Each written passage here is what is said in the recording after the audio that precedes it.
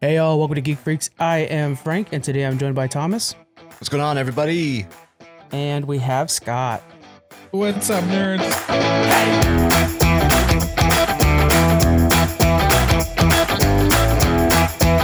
I want to throw Scott under the bus real quick. He's currently 53 minutes late for our recording because he was napping too hard.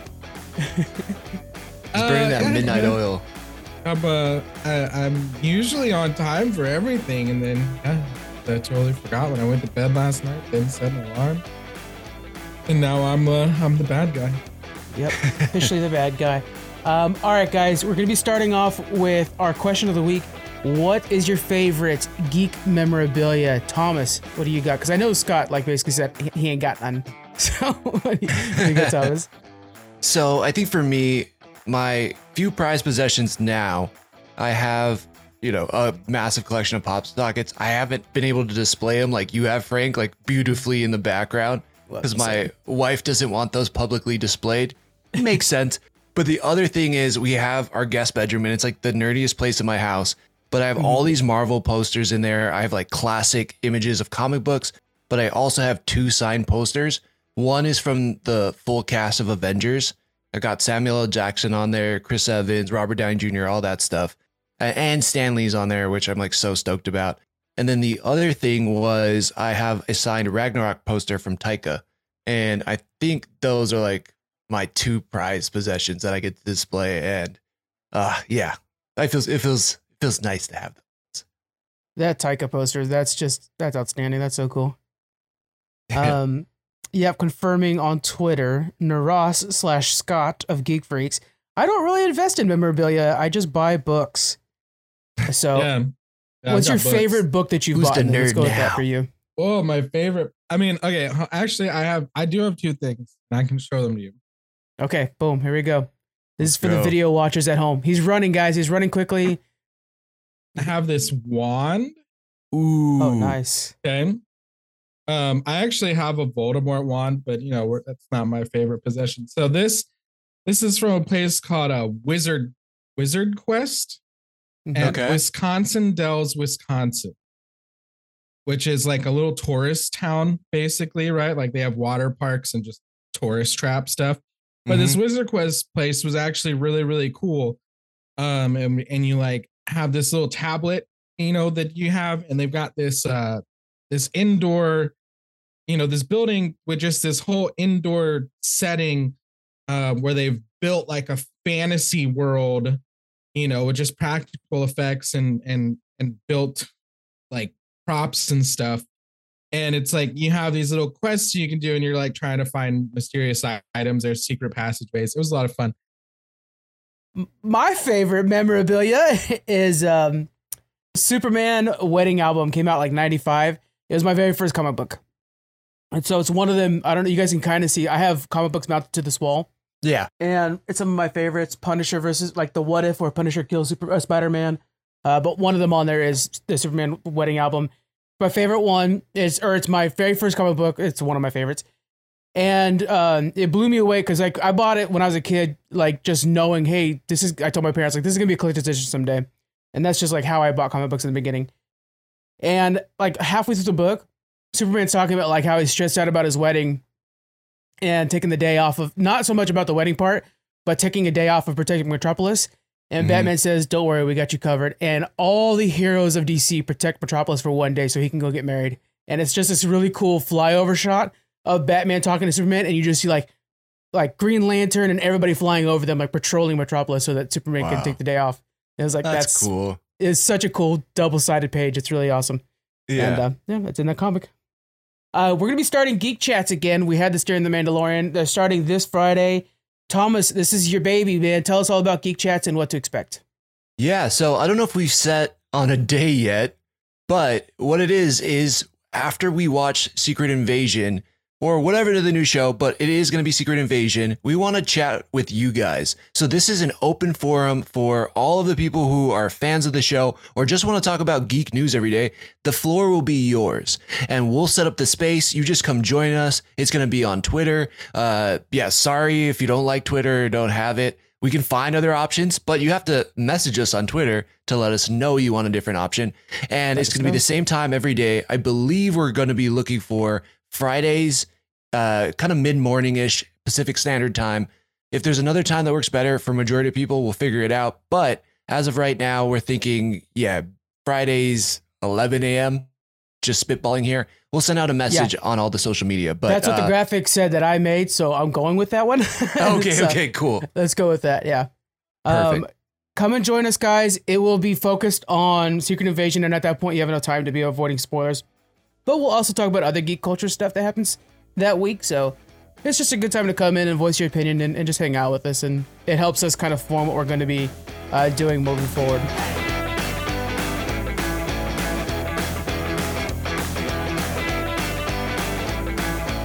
Let's head over to our quickies. First off, Christopher Lloyd, Carrie Elways, Stalker Channing, and a few more are joining the Knuckles cast. This is for Paramount Plus. It's going to be a series. It's going to be taking place between Sonic 2 and 3. Carrie Elways, I'm glad that he's getting back into the acting game because Princess Bride's amazing.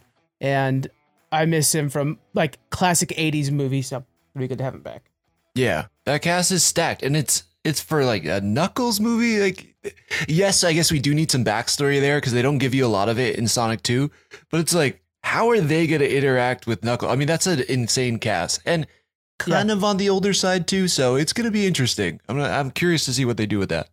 Even more so, it's a series, not even a movie. It's just a Paramount Plus direct series with Idris Elba still. Like, he's still playing Knuckles in this. Right. So, yeah, it's pretty crazy how expensive this show is going to become all of a sudden. Yeah.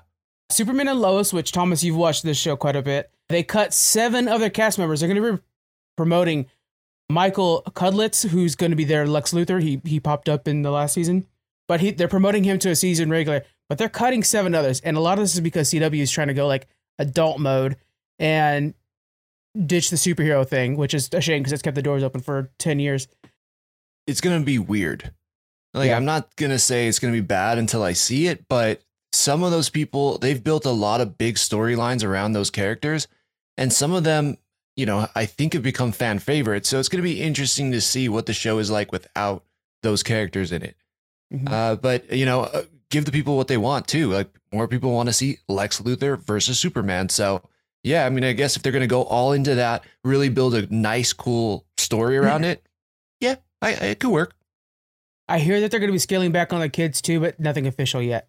It's going to be focusing more on the two, on actual Superman and Lois, which is a shame because the premise of the first season was like, we have kids and they're opposites of each other and stuff like that. Totally. And then one gains powers and one doesn't. Oops. Spoiler alert for the first season, but you've had a lot of time, you know, and my bad. But I honestly really dig this show. The guy who plays Superman is fantastic. He is. The special effects are really damn good. It's definitely a step above the Arrowverse and Flash. I mean, even Supergirl, I think the special effects in Superman Lois is better. Yeah. I'm not hating on it. I actually liked a lot of Supergirl, but the Superman Lois is definitely feels like a next level. So I would say if you haven't checked it out, Superman too. Like, he does a hell of a good job portraying him. Oh yeah, he's by far one of my favorite on-screen Superman ever. Like, I wouldn't say above Henry Cavill, but he's definitely up there. I think I have Brandon Roth as my favorite, which interesting choice. Yeah. There's a small fan, I did like that. Like, cult fan favorite of his. And then when he went to join Legends of Tomorrow, he was in the Arrow first, but then he went to Legends of Tomorrow. And he was just so cool in Legends of Tomorrow. And there was like one part where I did play Superman for a bit again. Yeah, that was cool. That was a cool nod to his past. I like that. Yeah. We have Disney announces some major changes to the release schedule amidst the WGA strike and some production delays and stuff like that. So some of the big changes, of course, is that like Deadpool is the only one moving forward. We're going to be getting that May 3rd now.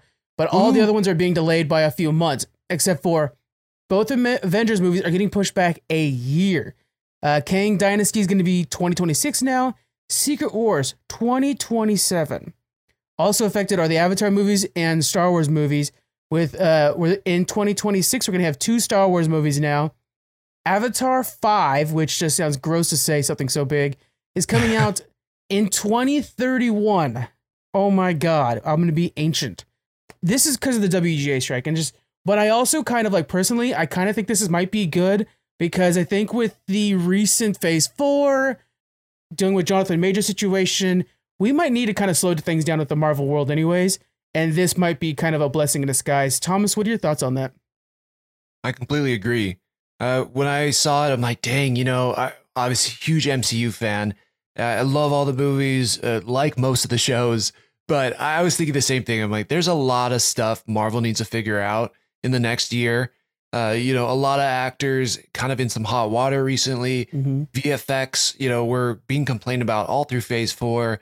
Nothing seemed to connect, which was, there's still a lot of time to do that. And now we have even more time. So they get to put a little bit more care, a little bit more thought into each show, each movie. I think it truly is a blessing in disguise.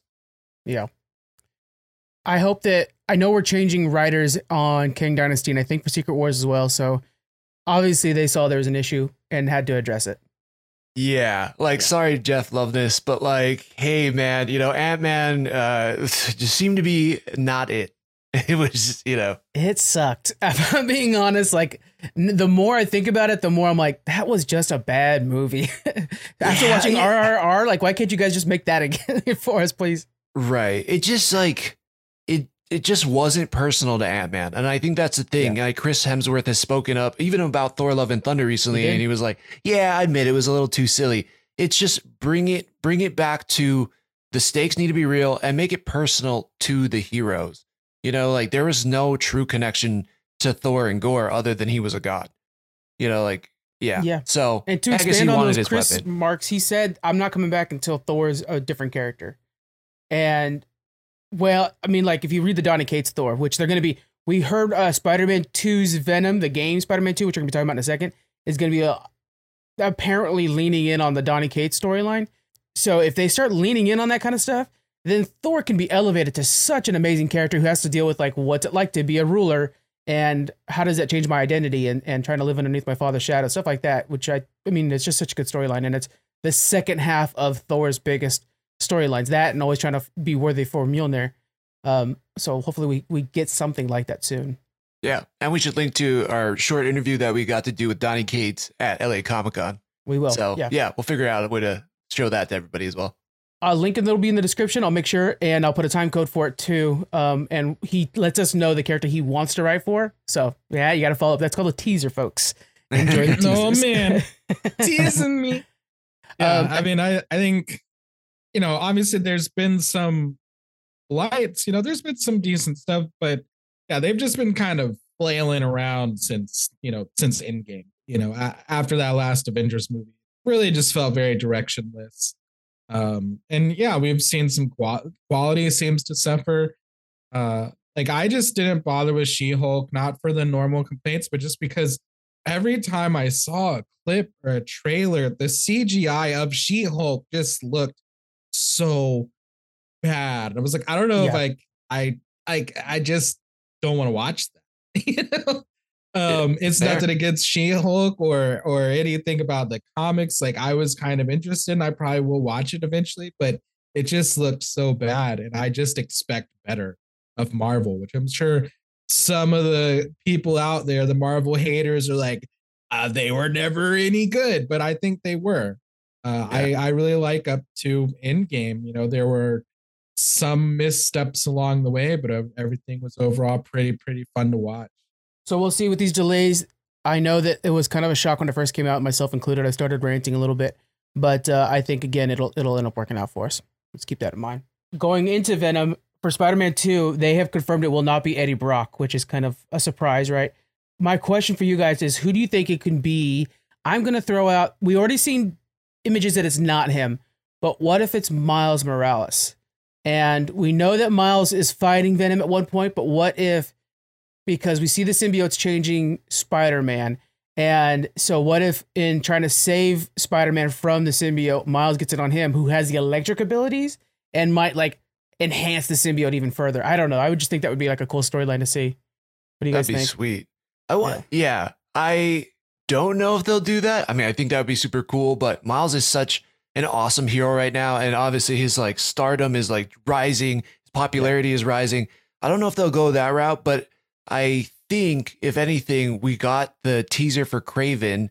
I could see Kraven getting the symbiote suit because he That still sounds looks so like nuts. a buff Venom. Yeah. So yeah, I'd be down with that. And we have comic basis for that as well. I don't remember that in the comics. That happened in the comic?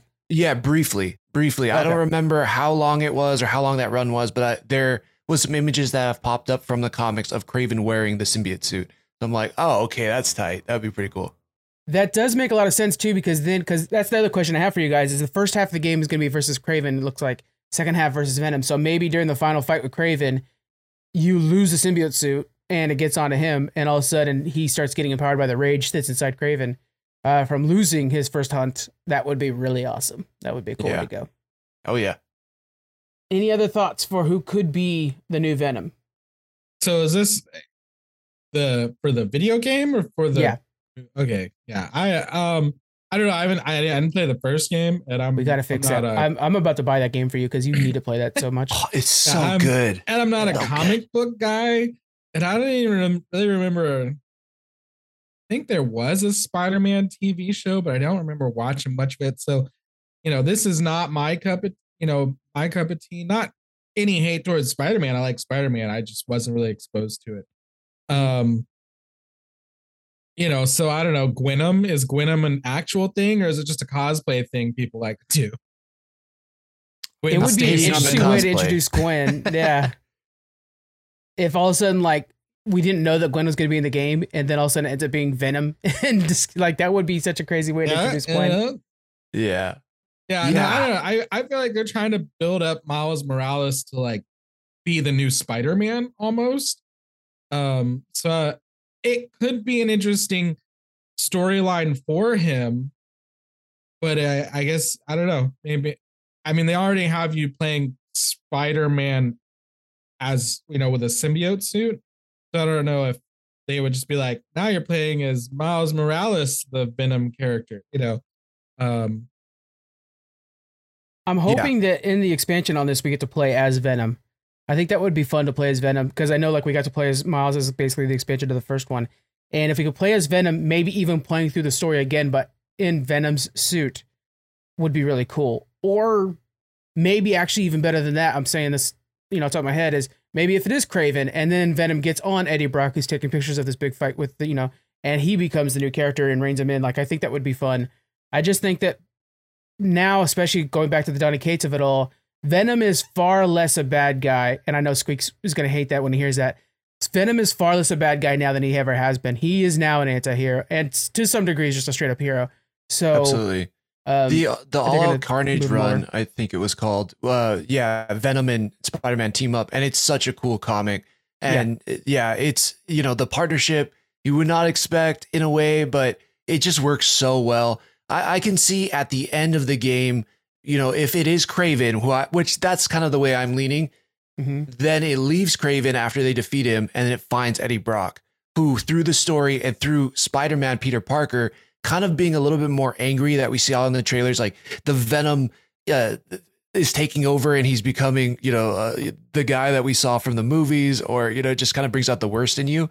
I can see he pisses off Eddie Brock during the game. And then at the end, Venom finds Eddie Brock and boom, they combine because of their hate for Spider-Man, for Peter Parker. Now they want to take him down. So I could see that ending. Plus we get a little bit of the powers with Peter Parker in the Venom suit. So it's going to be awesome. I cannot wait for this game. It's like, I think this is the game I'm looking forward to the most this year. Probably at this point, I think for me as well. I want to give a quick shout out to over on Headlines, which is our show that also airs on TikTok. The comment section has been thinking it's going to be Flash Thompson, and they've been discussing that, and they all kind of agree that it's Flash Thompson's going to get it. We haven't seen Flash Thompson, I don't think, in the game yet. Not yet, no. But it would be a good time to introduce him as like, just like they did with what's her name, like Chief Yon or something like that. The cop that you're helping becomes a bad guy or vigilante. Mm-hmm. This could be like, oh hey, there's this kid at school that I'm working with or whatever. All of a sudden he becomes a bad guy by the halfway point of the game. That would be awesome. Yeah, I'm on board with that. Moving into James Gunn, he's addressing Blue Beetle, a question we've all had. This is a quote from him in an interview we had with the Inside of You podcast. I mean, the first DCU character for sure is Blue Beetle, and the first full DCU movie is Superman. Now, this kind of surprised me because I thought Superman is going to be the beginning of the DCU, and we're not going to carry anything forward, and I kind of still want that. But Blue Beetle, I guess this means that he doesn't touch any of the rest of the DCEU. And I'm wondering, okay, if you're gonna bring Blue Beetle forward, who's he gonna team him up with? I don't think he really fits anywhere with anything that's currently planned. Can you guys think of anything? I don't know, how big he is in comics, but certainly not a name you hear very often, if at all. We saw him once, I think, in Smallville, like one episode. So I mean, props for trying something different, because I'm always saying I wish they'd start with something besides Superman and Batman. That's what we always do. Yeah, could be interesting. And Blue Beetle, I guess there's no telling what they can bring into that series to tie it into other things. We know that we're getting a Booster Gold show, so there at some point is a tie-in there. Plus, he's been adjacent to the Justice League before. I think with the Brave and the Bold coming out, and depending on the age of those characters, there's a way that they could bring him in there along with a young Superman. I mean, we don't know how the timeline's going to shake out in the DCU. And I haven't seen the new, I saw the Flash, but only the early preview. I didn't see the post-credit scene. So depending on how the Flash works, I think that's really going to shape how the DCU moves forward with new characters. And by all accounts, Blue Beetle looks awesome. I'm glad you brought this up. We're going to keep this spoiler free, of course. And we have a full review for Flash over on Challenge Accepted. Go check that out. But knowing what you know from the Flash, and from these comments, it sounds like Flash is actually not going forward. I kind of thought they were going to use Flash still in the DCU. It sounds like they're completely ditching it. Do you think that Flash ended the DCU? Well, we have Aquaman as well. The DCEU will. For me, based on what I saw, and they said before the early screening, this is not the final cut. Yeah, I think so. I think it leaves the door open for all kind of newness in the universe. And if it stops here, that's fine. But it leaves the door open for other universes that may exist. And maybe we're not in the DCEU anymore. I think it works. Okay. Yeah, I like that idea. I like the idea that like Snyderverse is a different universe that we don't have to visit again or something like that if we don't want to. Same. I forgot about the Booster Gold series. I think it would be interesting for them to immediately attach him to Blue Beetle, because that's when they're really awesome, is when Blue Beetle and Booster Gold are together. That is such a cool combo. So I'm excited for that all of a sudden.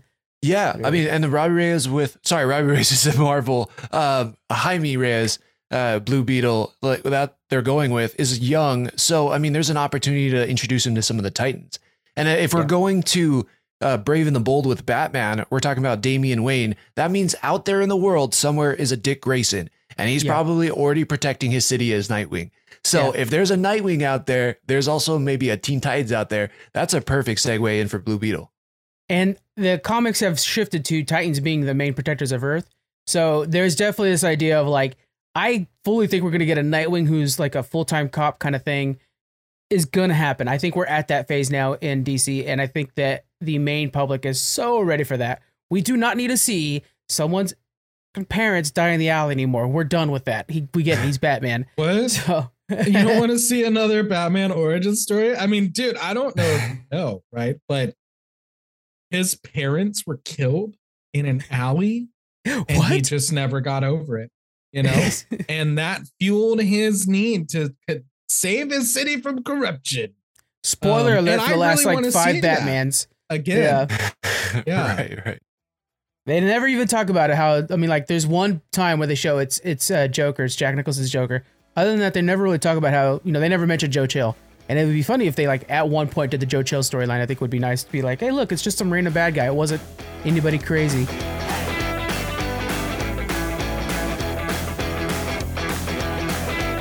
Let's get into our reviews. We first have Transformers Rise of the Beast. We're going to lightly try to avoid spoilers, but I know that there's a big thing at the end that everybody's already discussing that you're just going to have to hear about, guys. So we'll get into it. Thomas, you want to break down this movie for us? Sure. I'm like, how do I do light spoilers on this? Okay, so I will start with this. I didn't have major expectations for this movie. I went in just, super low, ground level, like I'm just gonna have a good time. I'm gonna watch robots beat each other up, and I'm gonna see robots where animals turn into other robots. Like this is just gonna be a wild time. And I as I was watching, I'm like, wow, this is actually really good. Like Anthony Ramos' character is like really cool. He does such a good job in the movie. And then you fill it in with a pretty unique Autobots and Maximal story. And it really works well together. There's a lot of funny moments. The voice acting cast is stellar. Like, I didn't realize Pete Davidson's Mirage was so big, but he plays a large role in the movie. Oh, good. I'm glad to hear that. Yeah, and it's funny. You know, it's Pete Davidson. He's like, a lot of the laughs in the beginning of the movie are from him. And then Anthony Ramos has this like adorable little brother he's taking care of. And the little brother is so Brooklyn. He's so like, hey, you protect my brother, I'm going to beat you down and the robots, you know, and that all really works. And the Maximals are cool. So, you know, it gets over the top towards the end, but it's what you want. It's like this all out battle with the Maximals and Autobots versus all of these like just Decepticon creatures. And they're just like beating them down, explosions everywhere. So that part of it's awesome. How does the Maximals work with the Transformers world? Does it feel like, because they had to have been here the entire time, right? My Maximal references are from the 90s cartoon. So kind of keeping that in mind. It's so confusing. I watched this recap of all the Transformer movies. I don't know if this is a soft reboot or if this is a continuation. I don't know at all. And I haven't watched any of the last movies to like really dive deep to care. So again, I didn't know where it was. All I know is it feels like it was connected to Bumblebee. And yeah, from my understanding, this is a sequel to Bumblebee, not to those other ones. I could definitely be wrong on that. Bumblebee was good. I liked that one. Bumblebee was awesome. Yeah, and this feels like it's connected to that. There is nods, it feels like, to the early movies with Michael Bay. But again, this feels to me almost like its own thing. And it works really well that way. But there's also some like time warpy stuff involved with it. And that's still, it kind of adds to the story. It makes it unique. It kind of allows the Maximals to meet the Autobots, and they're not like best friends when they first meet. So that also kind of adds to it too. Interesting. Okay. Yeah. What would you grade this? Let's get a grade on this one. For the folks letter at home. grade. Letter grade. Yep. Ooh. I'd say solid B plus, maybe A minus. Like it really, it surprised that's me. Way higher than I expected. Yeah. Yeah, it like really surprised me. I had a ton of fun. The audience in the theater, it was just, you know, an early screening. So usually when you go to those things, everybody's a super fan, you know, super nerd, and they're just stoked, right? So it got a ton of out loud laughs. It got a ton of applause. There's this moment in the movie, I'm not going to spoil it, but a character really gets their chance to shine, a fan favorite character. And that was awesome. What they do with the human characters in it, I think was really well done. I don't remember what the girl's name is off the top of my head, but she's something Fishback, Dominique Fishback, I think. She's awesome as well. And yeah, it was like a tighter story than I was expecting. And then, yeah, you get the cool transforming action of just like robot on robot, like decimation. It was tight. We're going to go into deep spoilers here, guys, for the end of the movie. So if you have to, Scott, go, no, plug your ears if you need to. I know you're a big fan, but oh yeah, I was so like, woo, I'm gonna go watch all of this. This actually got me really excited though for this Transformers universe they're building. Can you break down this crazy ending that everybody's talking about? Yes. So yeah, super spoilers on this one. But I literally leaned over to my friend before and I was like, how cool would it be if, you know, Hasbro figured out a way to make the G.I. Joes a thing? And so the whole movie, Anthony Ramos's character is like having a really hard time. He's trying to be a good guy and he's trying to get a job, you know, a really good job to like support his family, and he can't get a job. So he goes in for a job interview, and the guy knows what adventure he just went on with the Transformers. So, you know, he's like doing the typical interview thing. And at the end, he's like, I know where you just were. Opens up this booklet, slides it over to him, and boom, in bold letters, it's like the G.I. Joe program. And then this like office room transforms into this hangar, and there's all this crazy like tech and ships in there and stuff. And the whole crowd, including me, was like, yeah. So I want a good Transformers. I want a good G.I. Joe movie so bad. As I was telling you, let's talk about memorabilia. How did I not bring this up? Every Christmas, my grandpa would send me one G.I. Joe that was like a collector's edition. And I still have them all in boxes. I never opened them up, even since I was like a 10-year-old, you know? So I have this huge box of G.I. Joes. And oh man, it just makes me so excited. I hope they do something really well with it. And yeah, just make me a good G.I. Joe movie. I'll be fired up. And this seems like it opens the door for that. Yeah, it kind of feels like the Avengers Initiative moment with Nick Fury walking in on Iron Man. Yes, so, it did. That's cool. It did. And it got me hyped like that. I was not expecting that from this movie at all. And man, so sick. Oh, can't wait. I'm not sure if it's the same toy company, but now when we watch the Barbie movie, if I don't see somebody slide over a folder to Ken at the end of this, I'm going to be pissed off. Yeah. Ken, welcome to the G.I. Joe Initiative. Yeah. Go Joe, Ken. All right, guys, let us know what you guys think about Transformers. We're going with B+ or A-. Pick one. So I can make the graphic. B+. All right, B+. We're giving it a B+, guys. Yes, we are doing grades again, and that just helps Frank out. So we're moving on over to Star Trek Strange New Worlds. We have the season 2, episode 1 premiere. We're back in action. Scott, can you give us a rundown of what this episode is about or where we're at in the story for all of Strange New Worlds? Oh, wow. Okay, so I just binged the entire first season and that episode yesterday. Nice and fresh then. So, yeah, I've got a lot of Star Trek in my brain. So basically, the season finale left us, there was no like storyline being continued. There was no cliffhanger. So we just kind of start out. They're going into space dock for maintenance, and the captain had to go do something. Oh yeah, because I'm really bad with the names, but there was the Una one gets officer. Captured. Yeah, one officer was arrested for violating the eugenics laws, for being Illyrian, I think it was called, the race. And so he goes off to try and defend her. We don't really see much of that. I think that's going to be episode 2 is all about like him trying to save her, basically, I think. Right, probably. So you see, Spock is acting captain, and they get Ahura gets notices a weird message from this mining planet. Mm-hmm. And it's from the other officer who has gone off on her own. Yeah. And La'an, like right? Is that what it is? La'an? Yeah, it's La'an Nguyen Singh. La'an, yeah. Like I said, bad with the names. So, they go off to help her. Turns out it's a big Klingon plot. Some Klingons want to get the war going again. Important note, separatist Klingons. It's separatist humans as well. So it's not like the actual Klingons, which I think it's such a tentative moment in Star Trek history right now where it's real. Yeah. So they've been at war with the Klingons until very, very recently.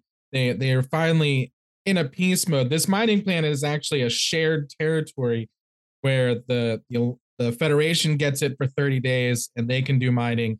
And then the Klingons get it for 30 days and they can do mining. So it's separatist Klingons, who are like, no, like we have to be at war because we're warriors, and so they're I like how the humans are like, we got to be at war because it's good for business. It's like, that makes sense. Okay. Yeah, that makes sense. Yeah, we're capitalists. Sounds like us. Humans are capitalists at our core, So yeah, the Klingons get this, Federation tech, and they get a starship. I assume maybe it was, crashed or something there. They built the starship tech by tech. How cool is that? Like, oh, is that how it was? Yeah, that's why they were building it underneath. They like explained. Yeah, they built the ship piece by piece and then just be like, hide it, and then they're gonna use it. Yeah, I thought maybe it was, that was one thing I was trying to figure out. I was thinking maybe it was like it had crashed on the planet during the war, so they just like rebuilt it there underground. But yeah, either way, they pop up with this Federation ship that they've pulled together from, I guess, parts that they've found on their journeys. And they're going to attack, like suicide attack, this Klingon cruiser, which is of course going to start the war. Yes. So, there's the Enterprise hiding in the rings of the planet like the Enterprise does. And because we haven't seen that before. And they, chase him down and they shoot him. And then, of course, the Klingon commander is like, you're attacking us, we're going to kill you. And I don't believe in logic and reason, you Vulcan piece of junk. And Spock talks him down. They have a big party at the end. And of course, they get back and there's no repercussions for anything. Of course. Yeah, Spock gets off with a warning because they stole the Enterprise out of space dock. They had to come up with this plot, make it look like an emergency just so they would they were like, oh, you're going to explode. You have to leave the space dock. Get out of here. And they were like, okay. And then they left. And space dock, the Federation, is like, hello, Starfleet here? You just stole a starship? Our flagship? The Enterprise is always a flag. I really liked in this episode, two of my favorite things about this episode. First off, Spock starts the episode. We saw in the end of last season, he loses his control over his emotion. For those who know Star Trek, Vulcans Vulcans have a lot of emotion. It's just that they train all their lives to suppress them. So when they do lose them, they're out of control. And he's half human, so it doesn't help that either. And it's like a detriment in the beginning of the episode. He's worried about taking command. And then we see by the end of the episode, the fact that he showed aggression, initiative, things that were his human side is the reason it worked out with the Klingons. Because if he was just pure Vulcan, logic would have failed that conversation with the pissed off Klingon. And I think it was the human side that was like, we got him for you. And it was like, yeah. So I like that was the thing. That guy's awesome. The guy that plays Spock, I mean, he's so good. He's awesome. Ethan Peck. He's fantastic. This was a great episode for Spock. Yeah. We also got a brand new character for the franchise, for the series, played by Carol Kane. This is going to be Pelia. And I think she's going to be a really vital piece because she's going to be around. I think we're going to find out that she probably served along Archer, which is a character that doesn't get tied to much of other Star Trek stuff. But Archer's ship was the first Enterprise and stuff like that. And she's been alive for what feels like forever is all we know. We know it's basically endless. And she's been on Earth this the whole time. So she could be really cool, like history piece. And actually served alongside Spock's mom. Got it. Could you kind of explain what her race is called? Because I know they were all freaking out about it. And they're like, you're a blah, blah, blah. And they were all like excited. What is what is she? Her race is called, I'm looking at her, Lanthanite. Yeah. Okay. And they are brand new. It's created right now. Oh. What it is they are the aliens, according to I read the Wikipedia on them. They are the aliens that like live among us. Like I think of like X-Files terms. They live among us this entire time. And then in the 22nd century, we find out that aliens have been among us this whole time. And it's them. And they are almost ageless to where they've been here since, Civil War. They were here when the Greek were doing their thing. And it's like, oh, I can't wait to find out about this species. That's a cool species to have kind of tied into our history a little bit. So, and I'm hoping we find out that Pelia is like, oh yeah, Socrates, what a jerk. Like that's going to be fun. She kind of has that attitude, right? I mean, she kind of helps them out be able to like unlock the ship because she knows all the systems. She's been around it so long. She knows what actually would constitute an emergency so that they could go off and do their thing for the adventure. And she has this quirky personality. I think it's going to work really great with the rest of the cast. She's from, I love her in the show called Unbreakable Kimmy Schmidt. And she's their landlord. And she's so freaking hilarious in that show. So when she got cast for this, I was like, yes, please be hilarious. And right off the bat, you're like, oh yeah, she's going to be wacky. That's going to be fun. Yeah. Any highlights from this episode you guys want to make sure to mention, and any predictions for this season based off of what we saw in this one? Scott? It's so like I said, I watched them all yesterday. I'm really there's a lot of things I like about the show. Don't get me wrong. It's done a good job, but overall kind of story feels, and this is a season 1 issue for Star Trek series, honestly, is it just kind of feels directionless. Mm-hmm. So I'm hoping that this season we get, kind of that storyline that arches throughout the series. In Star Trek Next Generation, it's of course the threat of the Borg. It's, in Deep Space Nine, it's the Cardassian Bajoran conflict, and then also, the war with the Dominion. In Enterprise, it's more kind of free reign, but this feels like how Enterprise handled the situation where it's like, it's about exploring, which is like, that's pretty loose. Same thing with TOS was that too. There ended up being a big enemy that ended up bringing the universe to, one, not the universe, but the races they had met, it brought them together to fight a common enemy to actually birth the Federation of Planets. Mm-hmm. So yeah, they're just kind of wandering around doing things for the sake of things. So I'd like to see a more coherent plot line arrive. And I feel like it's going to be the Gorn, which yes, honestly feels kind of shitty. Why don't you like this version of the Gorn? Because it's obviously way different than the Gorn we got in TOS. Well, yeah, I mean, which is like one episode, right? Yeah. One episode with the Gorn and TOS. I mean, they're like pirates, basically. Like who are the Gorn? Animalistic They're pirates. not this big, alliance of planets and races that can bring hundreds of powerful capital ships to a fight. They're just like a bandit tribe. But they are from TOS. We know that they are extremely advanced, and they are like very good hunters. The reason I like the Gorn as a bad guy is because this is a prequel series to TOS. So at the end, we need to get to that point. And in the original series, we know that we're not at war with the Romulans, that it's always like on the brink of war with them. And we know that we're still in peace, but we're like in that same thing right now where it's like an uneasy peace with Klingons. So we have to still get to that point in 7 years, basically. So Gorns are perfect because Gorns, we can go to war with them, have big skirmishes, lose many ships, gain new ships. And then at the end, we're at TOS level and we're like, Gorn fight done. All right, what's going on with Romulans now? So I think this is kind of a good like plug-in bad guy where it won't affect the timeline at all. And it works well with TOS when it's just that one Gorn ship that they both get tossed on a planet and have to fight him. Which, of course, the Gorn look very different. In TOS, there was a guy with a famous zipper on the back of his suit, like, and now they're actual like animals.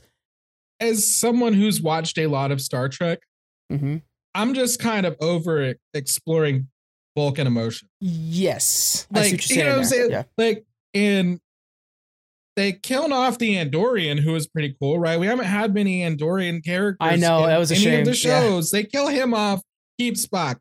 Like, I really like Spock's character.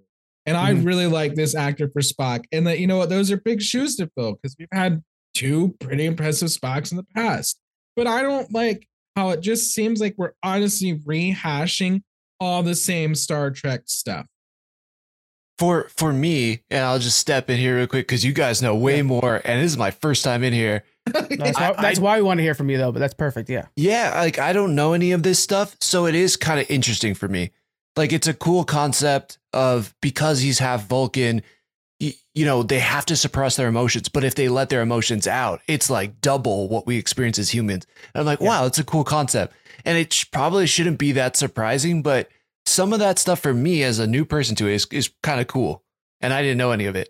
And I like the packaging, I will say. Like the special effects look good. Oh, yeah. The stories are unique. And when you start realizing that it's not just about adventures or whatever, but it's about like the cast interacting with each other or these characters kind of learning something about themselves because of how these other races and cultures are, it is kind of cool for me. And I'm impressed. The actors in themselves too, Anson Mount as Pike, Kevin Pike is phenomenal. I mean, having Una Rebecca Romaine Stamos in there, I don't know if she's Stamos anymore, but Rebecca Romaine in there is like tight. Like I was slowly sucked into it, and I'm learning what Star Trek is about for the first time. And this is the first show where I felt like it's actually doing that for me. So I will throw in too, as for the Spock thing, this show seems to be exploring his love life more. And like, for example, he got that instrument in this episode, which you see is kind of how he flirts with Uhura in the original series. So like 7 years from now, when him and Uhura are flirting back and forth, it's because she's singing while he's playing. And that's in the very actual, I think it's like in the very second or first episode. It's very early on. And so they're setting up like, like we know Nurse Chapel and him won't stay together, canon wise. Spoiler alert. Well, I mean, just, yeah. I'm just kidding. Yeah. That Nurse Chapel though. Oh my goodness. Oof. Wow. Yeah. Shout out to that. That's something that, yeah. Oh yeah. We mentioned it on Trek Freaks, which, that might be coming back in the future, guys. But the Una character and Nurse Chapel are both played by the same actress in the original series, which was Gene Roddenberry's wife, the creator of the show's wife. and would later on be the voice for Next Generation, Deep Space Nine, Voyager of the ship. She's the ship's voice in all the future episodes. So it's cool that they brought both characters that couldn't be on screen together now in the same show again. So it's neat that they did that. That's awesome. Like that. Well, I mean, it's good to hear Thomas's side because, like, as a Star Trek fan who's watched, I mean, every Star Trek except for I didn't make it through Voyager before they took it off Netflix. So I haven't finished Voyager, but so I've seen them all. I've seen most of the movies, and to me, it just seems like, we're dealing with eugenic stuff again. And we're dealing with Vulcans again. Your emotions. The Ponfar. Like they dove really, really deep into like kind of Vulcan lore during Star Trek Enterprise, which I really liked with Paul. Because there was a lot, like Spock was a little more distant, in the original series, of course. The original series didn't last very long. Tuvok did a good job with the Ponfar too, which I can't wait for Thomas to experience what the Ponfar is. Yeah, right. Like I didn't make it far enough into Voyager, I think, to really see, Tuvok deal with stuff, but I'm sure I would have because I know, it's a Vulcan. Just real quick, just to kind of explain the Ponfar, I think it's a couple of years, they go into heat and they have to breed. And if they don't, they go fucking crazy and tear shit up. So he's like their emotions get completely out of control. Yeah, so these like super stoic people all of a sudden like, I'm so horny, I'm going to destroy Enterprise. And so they have to breed. And so like for Voyager, Tuvok's across the galaxy from his wife. And so he's just like, and so finally in that season, they like, hey, here's a hologram version of your wife. Go to town, bro. And gets it out of his system. But that reminds me of Professor Zoidberg. Zoidberg. A fever and everything. Yeah, remember Professor Zoidberg for Futurama? Yes, same thing. it's exactly Every year like he had that. to like go in and like he had to breed or whatever. That's too great. Okay, it's good stuff. Yeah, I don't know if I should be excited about that or not, but it's always funny episodes. I am intrigued. Yeah, you always have like the most calm person, even like Spock in the original series. Like whenever he got pissed off, it was always like, "What's Leonard Nimoy doing? He's freaking out." It's always fun. Yeah. Oh yeah, right, and guys. Speaking of Podfar, man, Spock's fiance too. Goodness. Yeah, T'Ping. He's got all the best ladies, He does, but we know with T'Ping it doesn't work out well either. Like we know that one's gonna get real ugly. Yeah. Yeah. Either way, there's some two very attractive women there. Spock's a lucky man. I love that they in Cable Guy, which is such a good movie, they reenact the fight scene where Spock fights for T'Ping from the original series. And they brought back the music too. Yeah. I was like, I know that music. That's from the Cable Guy, which is from Star Trek. Yeah. Oh man. All right, let's go ahead. Never forget Jim Carrey. Oh, it's so good. Just a real quick note, if you guys listen to Trek Freaks, when they reviewed that episode, I edited it in and they talked about the music. I didn't edit in the episode's music. I put in Jim Carrey singing it instead. So it sounds super weird because it's actually Jim Carrey singing it instead. Oh man, it is honestly a super underrated movie, and I think one of the best scenes from the 90s. Straight up. It's so good. That is such a good movie. All right, let's head into some network news before we head out. Those patrons, please make sure you guys update your address. Scott, you're one of them. Make sure you guys update your address because the 5-year patron gifts are ordered and they're going to be shipping out. So I'm going to be getting them in about a week and a half. And then at that point, I ship them out to you guys. So make sure, and I go off the addresses that are on your Patreon account. So please make sure those are all up to date. Season 1 finale for Disney Mom's Gone Wrong is out now. They did The Little Mermaid. The audio for it, I mean, if you're a fan of Little Disney Moms, you're not surprised by this. Not great. I just talked to Diana about it, and she doesn't know what happened, but apparently very echoey. So season 2, we joked around about like Frank's going on a road trip, and he's going to go to everybody's houses and fix their fucking mics one last time. So, but it's a really good episode. They really get into a pretty heated debate over there over The Little Mermaid and the validness of the live action movies and stuff like that. So check that out. And then Who's Got Next Game podcast, 2 things. They got a special guest coming up on this next episode. Really cool episode. It's all about arcade gaming and its effects on their childhood. And then they have their first live episode that they have recorded and is coming up in a couple weeks that they did down in the Phoenix area. So check that out, guys. That's Who's Got Next Game podcast. Really solid podcast from the Tyler crew. But that's it for us this week, guys. Again, check out Headlines, where we have the daily headlines. We have Geek Chat on Friday with Thomas and myself. Join us over on Challenge Accepted, where we are doing a food drive and getting some food into the food banks and making sure that people get fed in January. I'm excited for that. It's really absolutely. fun. And if you want to see Frank in a Seahawks hat, definitely listen to Challenge Accepted because, we need to make that happen as well. Yeah. So let's make sure we get enough in there so I don't have to worry about that and I can get him in a Cowboys hat. All right, guys. Thank you very much for joining us this week, and we'll see you guys next week. Bye.